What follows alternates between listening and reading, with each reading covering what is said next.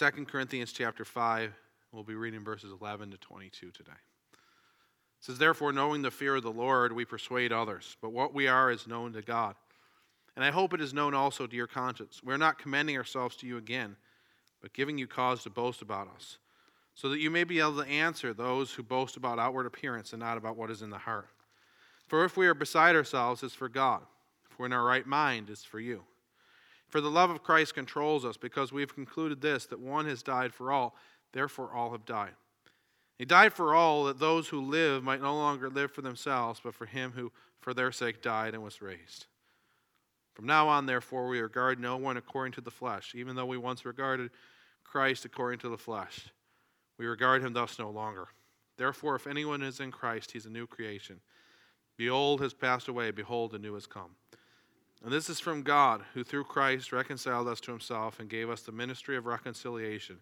That is, in Christ, God was reconciling the world to himself, not counting their trespasses against them, and entrusting to us the message of reconciliation. Therefore, we are ambassadors for Christ, God making his appeal through us. We implore you on behalf of Christ, be reconciled to God. For our sake he made him to be sin, who knew no sin, that in him we might become the righteousness of God." So about a month and a half ago, I get this email from this company that I kind of followed on Amazon, and they had this great offer. It was absolutely free, no strings attached. You could get this free LED touch light. And it was kind of cool. You press it once and it would be a white light, and you could change the brightness. Also, you could make it different colors. And it's worth like $15, $20. All you had to do is purchase it on Amazon and then go on this, fill out this form, and then they would credit you on Amazon for the amount that you paid. So I'm like, that's pretty cool. It's a cool light, no charge. So I signed up for it, waited for the light to come, and it was a busy time, so I didn't really have time to open it and mess around with it. So I was kind of waiting for the right moment to open it and check it out. And finally I opened it. I got my son, and I was like, "Hey, you want to see Dad's new special light?" And he gets excited about lots of things like that. And so he comes over, and I go and I plug it in, and I touch it, and nothing happens. And I just keep tapping it, nothing happens. So then I'm thinking, maybe this outlet is no good. So I go to a different outlet, tap, doesn't work. Go to another outlet, tap, doesn't work. So I really wanted this light to work. I mean, I really, really wanted it to work. So I went online and was looking for a user guide and trying to check it out to see if I could find the user guide. And there was no user guide. However, there was, I found in the reviews, that someone had kind of explained how it works. However, I tried it out, it just didn't work. I tested it out, and it just wouldn't work. And so finally I realized, this is broken. It's not working. It's useless. I mean, it was a great idea. It was a great thought that they would create a light like this and send it to me for free.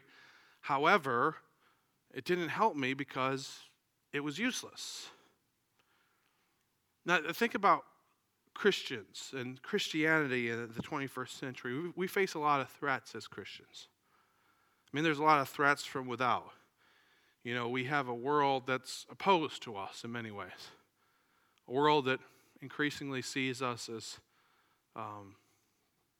foolish, maybe even hateful. A world that wants to indoctrinate us in its ways. It's a world that comes at us with many trials and temptations.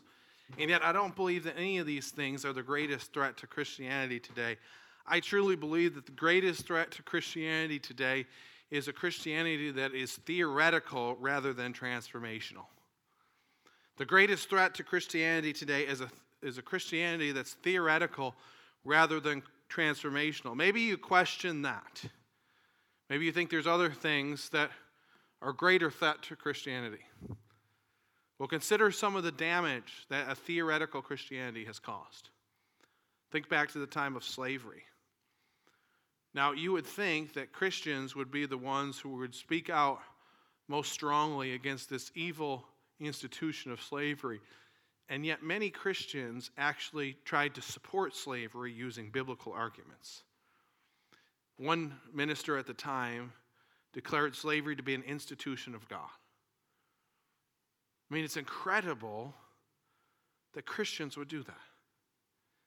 But it's a theoretical Christianity, not a transformational Christianity. They went along with the status quo rather than doing what was right for the sake of economic gain. You fast forward to the 1930s in Germany.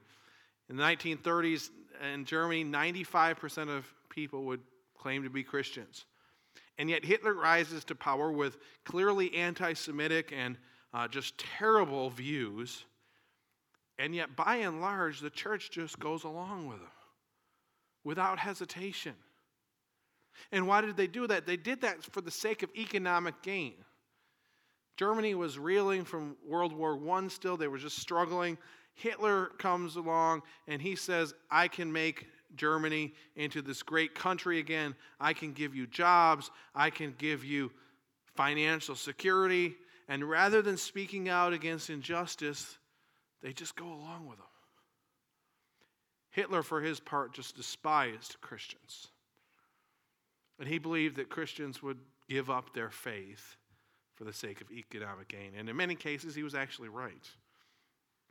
He said, do you really believe the masses will be Christian again? Nonsense, never again. The tale is finished. No one will listen to it again. We can hasten matters. The parsons will dig their own graves. They will betray anything for the sake of their miserable jobs and incomes. That's theoretical Christianity, not transformational Christianity. And sadly, I think that this trend continues in our day where there's millions of people who would call themselves Christians who don't believe much of anything that Jesus actually taught. But today I'd like to talk not primarily about what's happening out there or what happened in the past, but I'd like to talk about what happens in our hearts. That we often have this tendency to become theoretical Christians rather than Christians that are transformed by Christ. And yet the Apostle Paul in this passage demonstrates for us that this phrase, Jesus changes everything, that we talk about a lot, it's not just some theory. It's not just something that we say, it's something that actually influences life. And he's going to describe 3 ways that the gospel or Christ transforms us. Number 1, he's going to tell us that the gospel gives us a transformed mission. Paul says this in verse 14. For the love of Christ controls us because we've concluded this, that one has died for all. Therefore all have died, and he died for all, that those who live might no longer live for themselves, but for him who for their sake died and was raised. Paul tells us the goal of the gospel is that a radical transformation would happen in light of Christ's love. And that is that those who are believers in Christ would no longer live for themselves, that we'd no longer be on the throne of our lives, that we would realize that Christ is the one that we need, that he's the one who satisfies. And yet many Christians today are not living for Christ, they're living for themselves. And the only difference between a Christian and a non-Christian is a Christian goes to church. It's all about my pursuit of happiness. It's about my kingdom. It's about my joy, about what makes me feel good. And yet the gospel is meant to transform us. It's meant to free us from this desire to please ourselves. We find our joy in Christ, and we serve him and serve those around us. If you've ever been to New York City, you know that there's a lot of subways. And in those subways, it's kind of a complex labyrinth of different tunnels and rooms. There's a lot under there. Recently, authorities discovered something pretty interesting beneath the subway under track 114. The MTA Inspector General summed it up in a recent statement. He said, many a New Yorker has fantasized about kicking back with a cold beer and a prime piece of Manhattan real estate, especially one this close to good transportation. But few would have the chutzpah to commandeer a secret room beneath Grand Central Terminal and make it their own man cave, sustained with MTA resources and maintained at our riders' expense. So what happened was authorities say that there were 3 employees, MTA employees. There was a wireman, a carpenter, and electrician. And what they did was they kind of constructed a man cave in this secret passageway underneath the subway. And so when they were supposed to be working, they would go to this room and they would just kind of make this awesome room. And it had a big screen TV and a recliner, and it had exercise equipment. And whenever they wanted to just take a load off, they would just go there and hang out in this man cave. And of course, people weren't happy about this, and they only found it after, there were a few tips that gave it away. And of course, they were suspended, and there was a whole investigation about how the rooms were utilized and whatnot. But you think about that, and they hired these men who had specific skills, a wireman, a carpenter, an electrician, and they hired them to maintain the subway for a specific purpose. And yet they used the skills and the gifts that they had for their own devices, to create a man cave to hang out, to goof off when they should be working. I think sometimes similar thing happens in the church. When God saves us, he gives each and every one of us spiritual gifts. He gives us gifts, skills, and abilities to use for his glory and for the good of those around us. But oftentimes we use those skills and our gifts not to build up the kingdom of God, but to build up our own kingdom for our own devices. Rather than asking, how can I serve Christ? How can I honor him? We ask, what is in it for me? And that's the approach of most people when it comes to even the idea of church. The question they ask is, how can the church serve me? How does the church meet my needs? And many, unfortunately, look to the church to meet their needs rather than to Christ. Christ is the one who came and served us. Christ is the one who gave everything for us. So we're to find our delight in him. We're to find our rest in him. He's the one who meets the deepest needs of our soul. And so Paul explains that the gospel transformed us and that we have a new mission. We're no longer living for ourselves. Now we live for Christ because he gave everything for us. He goes on and he explains that the gospel produces a transformed identity. Look at what it says in verse 17. He says, if anyone is in Christ, he is a new creation. The old has passed away, the new has come. Behold, the new has come. If you are a believer in Christ, you're not the same man or woman that you were before. All the regrets, all the sins of the past are no more. And some of us have trouble leaving those things behind.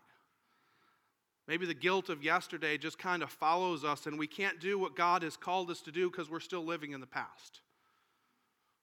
Maybe the hurt of yesterday is kind of got a stranglehold on our hearts. And we can't be the people that God wants us to be because we're living in that past reality. And for those of us who are believers, we need to realize that Christ has made us new. We're not the same people that we used to be. We don't live in the past. We live in the present and the future of what God is doing in our life. And he's doing something amazing and beautiful. So that's an important truth. And some of us struggle with that identity as we're living in the past and not who Christ has made us to be and what Christ is going to do in the future with us. So that's an important truth. And often when we look at this passage and specifically this verse, that's kind of the application that we take from it, and rightfully so. But in this particular context, when Paul is talking about the new creation in Christ, he's not talking primarily about how we view ourselves. He's talking primarily about how we view other people. And we always think, all right, I'm a new creation in Christ. And that's true. We are new in Christ. But he's talking about how he views other people. He says that he used to view people according to the flesh. Paul says in verse 16 again, from now on, therefore, we regard no one according to the flesh. In short, the gospel transforms not only our identity, but also how we view people, how we view other people. There's this tendency that we have in our hearts to view people according to the flesh rather than according to what God has done. What does that look like? It can take a number of different forms. Number one, it can mean seeing people according to what they have or what they don't have. We can judge people based on the car that they drive, the home that they live in, maybe the intelligence that they possess, maybe by their outward appearance, how they dress, what they wear. And we can judge people on these external things rather than having a true judgment. Another way we can do this is by seeing people according to physical distinctions. It can mean judging people based upon their race, their upbringing, maybe even based upon where they live. James talks about, in the book of James, James talks about kind of the evil of this kind of partiality. And he says this in James chapter 2. My brothers, show no partiality as you hold the faith in the Lord Jesus Christ, the Lord of glory. For if a man wears a gold ring and fine clothing comes into your assembly, and a poor man in shabby clothing also comes in, and if you pay attention to the one who wears the fine clothing and say, you sit here in a good place, while you say to the poor man, you stand over there, or sit down at my feet, have you not then made distinctions among yourselves and become judges with evil thoughts? That's viewing people according to the flesh, viewing people by how much money they have, how they look, where they come from, what their background is, what they look like physically. It can also mean seeing people according to who they were rather than who they are and who Christ is making them to be. Sometimes maybe we judge ourselves harshly and live in the past in regards to our own mistakes, but sometimes we also do that with other people. Sometimes we judge them. Sometimes maybe we knew someone before they were a believer, and maybe we know their past, we know their history, and rather than encouraging them and seeing them as the new creation that God is making them to be, maybe we kind of have that image of them in the past, and we kind of keep them in the past by how we view them. And we judge them as that broken sinner rather than the saint that God is making them to be. Finally, we can do it by seeing people according to the labels that we've created for them. It's another way of seeing people according to the flesh. We have this tendency to label people a certain way, put them into kind of categories. And oftentimes, those labels are completely wrong, and even if they're not wrong, it's impossible sometimes for people to kind of break out of those labels. So, for example, maybe we label somebody as lazy, or maybe we label them as deceptive, inconsiderate, liar, immature. And we give someone a label like that, and then sometimes what happens is that we can see that label in everything that that person does. Everything that they do, we see that label. So, for an example, let's say that you're sick, and I say, I'm going to bring you dinner tonight at 5 o'clock. 5 o'clock comes, 5:30 comes, I don't show up. Now, what do you think about that? What's going through your mind? It probably depends on what you think about me. If you think that I'm lazy, maybe you think to yourself, well, he must have had something else that he wanted to do. He's probably home watching TV. Just didn't want to make dinner for me. If you think I'm a liar, maybe you think to yourself, well, I knew he wasn't going to show up. I mean, he says that he's going to do things all the time, and he doesn't do them. If you think that I'm selfish, maybe you think to yourself, well, he only cares about himself. He's probably focused on his own stuff. He doesn't care about the fact that I'm sick. If you think that I'm inconsiderate, maybe you think, well, he's just running really late. If you think I'm immature, maybe you think, well, he just forgot about it. He said he was going to do it. Maybe he meant to, but he just completely forgot about it. Now, what maybe is the reality? Maybe I got sick. Maybe I got in an accident on the way to bringing you dinner. Maybe I'm in the emergency room. Maybe my car broke down, my phone died, and there's no way I can contact you. Maybe the food that I had made fell on the floor, and I'm rushing with all of my strength to try to get some new food for you so you have something to eat. But we often tend to see the label. We see what we want to see because if we have this image of who someone is, then it's hard for them to even break out of it, even if it's not true. Missionary and author and speaker Elizabeth Elliot puts it this way. She says, we create images, graven ones, that can't be changed. We dismiss or accept people, products, programs, and propaganda according to the labels they come under. We know a little bit about something, and we treat it as though we know everything. And this, again, is not to say we shouldn't exercise discernment, but when we put these strong labels on people, we don't give God the freedom to work. We don't give God the freedom to change someone, because that person is always inconsiderate or lazy or selfish or whatever the label may be. We just define them that way. So how should we view people according to the gospel? If someone is a believer in Christ, they're a child of the King of Kings and Lord of Lords. God has made them new. They are new creations in Christ. They may not be where they need to be.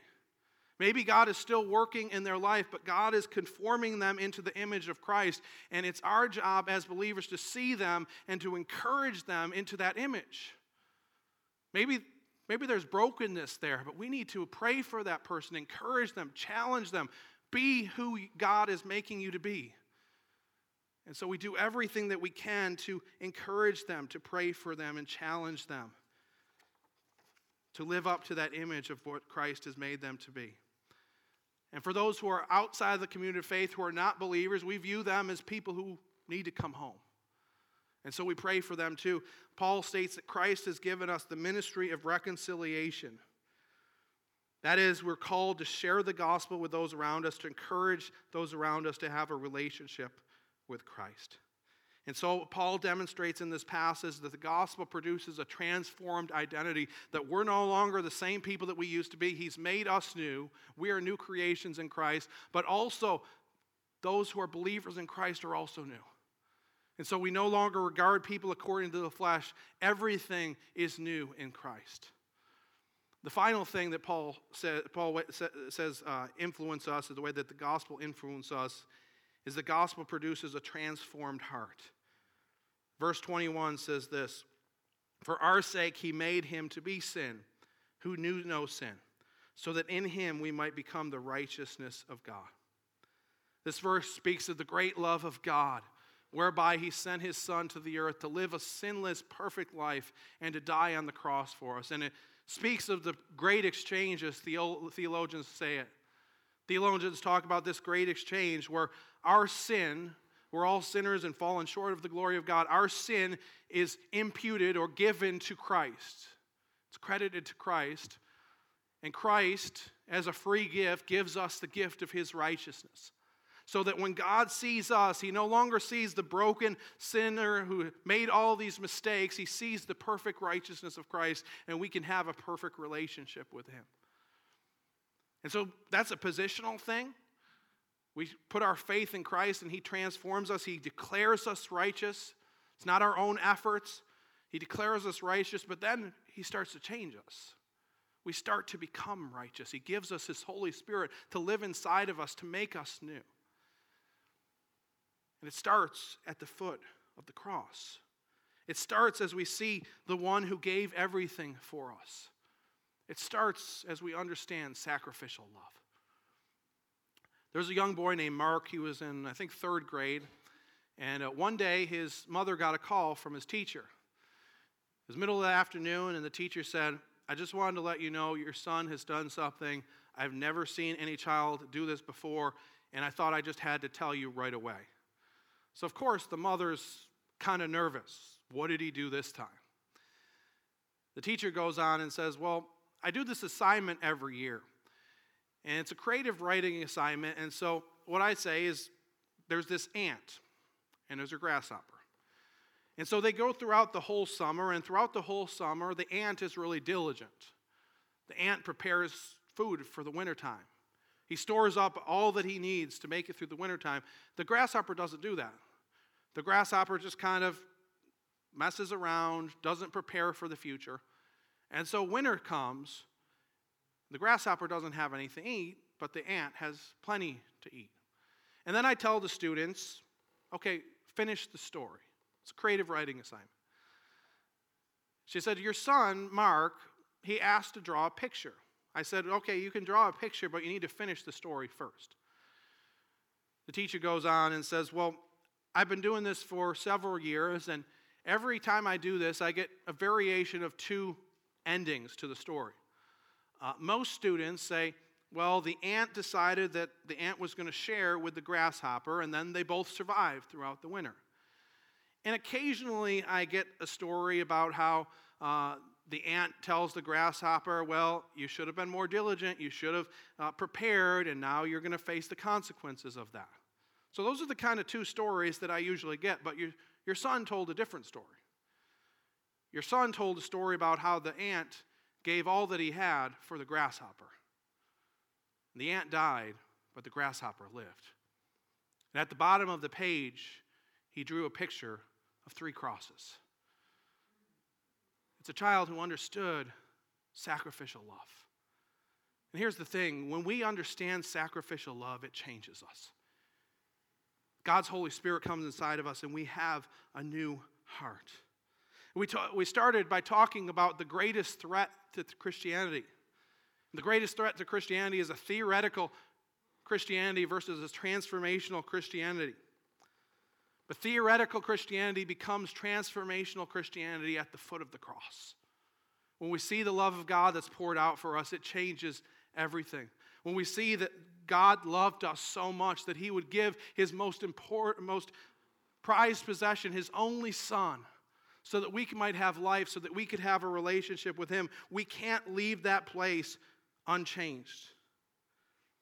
As we see our sin and brokenness poured out on Christ, we can't help but well up with gratitude and love for God.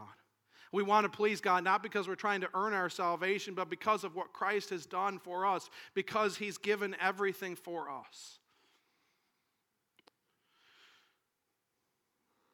Ladies and gentlemen, we can't be theoretical Christians. In fact, I think the Bible teaches that there's no such thing as a theoretical Christian.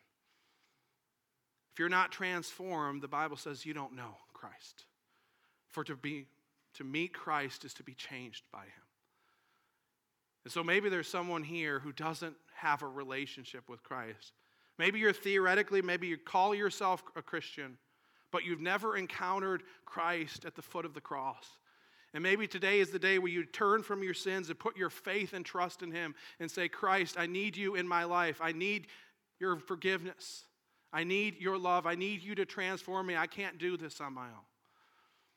Others of us are believers, and we have been transformed by Christ. It's clear that we're not the same people that we used to be. But maybe that transformation is kind of stopped.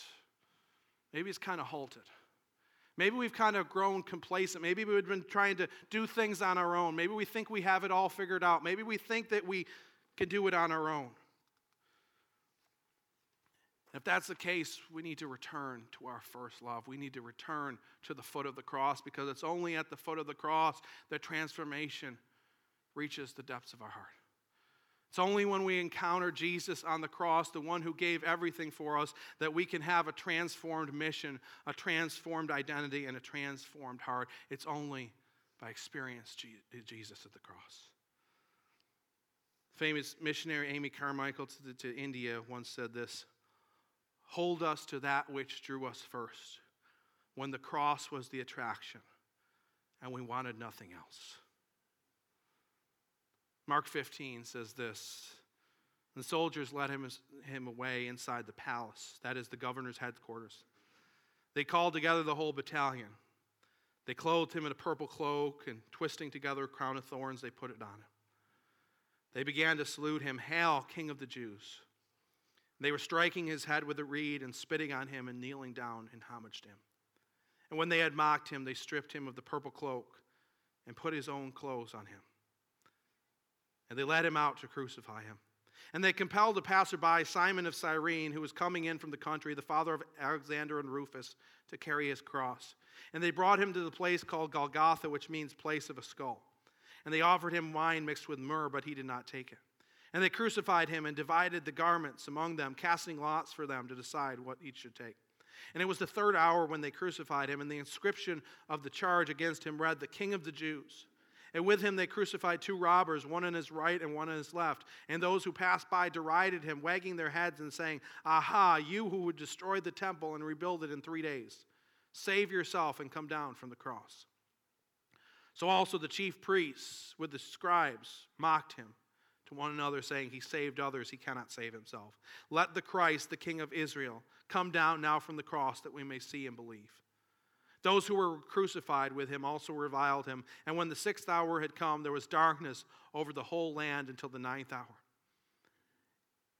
And at the 9th hour, Jesus cried out with a loud voice, "Eloi, Eloi, lema sabachthani," which means, my God, why have you forsaken me?" And some of the bystanders hearing it said, "Behold, he's calling Elijah." Someone ran and filled a sponge with sour wine, put it on a reed, and gave it to him to drink, saying, "Wait, let us see whether Elijah will come to take him down." And Jesus uttered a loud cry and breathed his last, and the curtain of the temple was torn in two from top to bottom. And when the centurion who stood facing him saw that in this way he breathed his last, he said, "Truly, this man was the Son of God." The centurion was transformed at the foot of the cross, and that's where each and every one of us can find transformation. And that's the cure for theoretical Christianity. It's encountering Jesus at the foot of the cross. If we need transformation in our life, it's not by trying harder.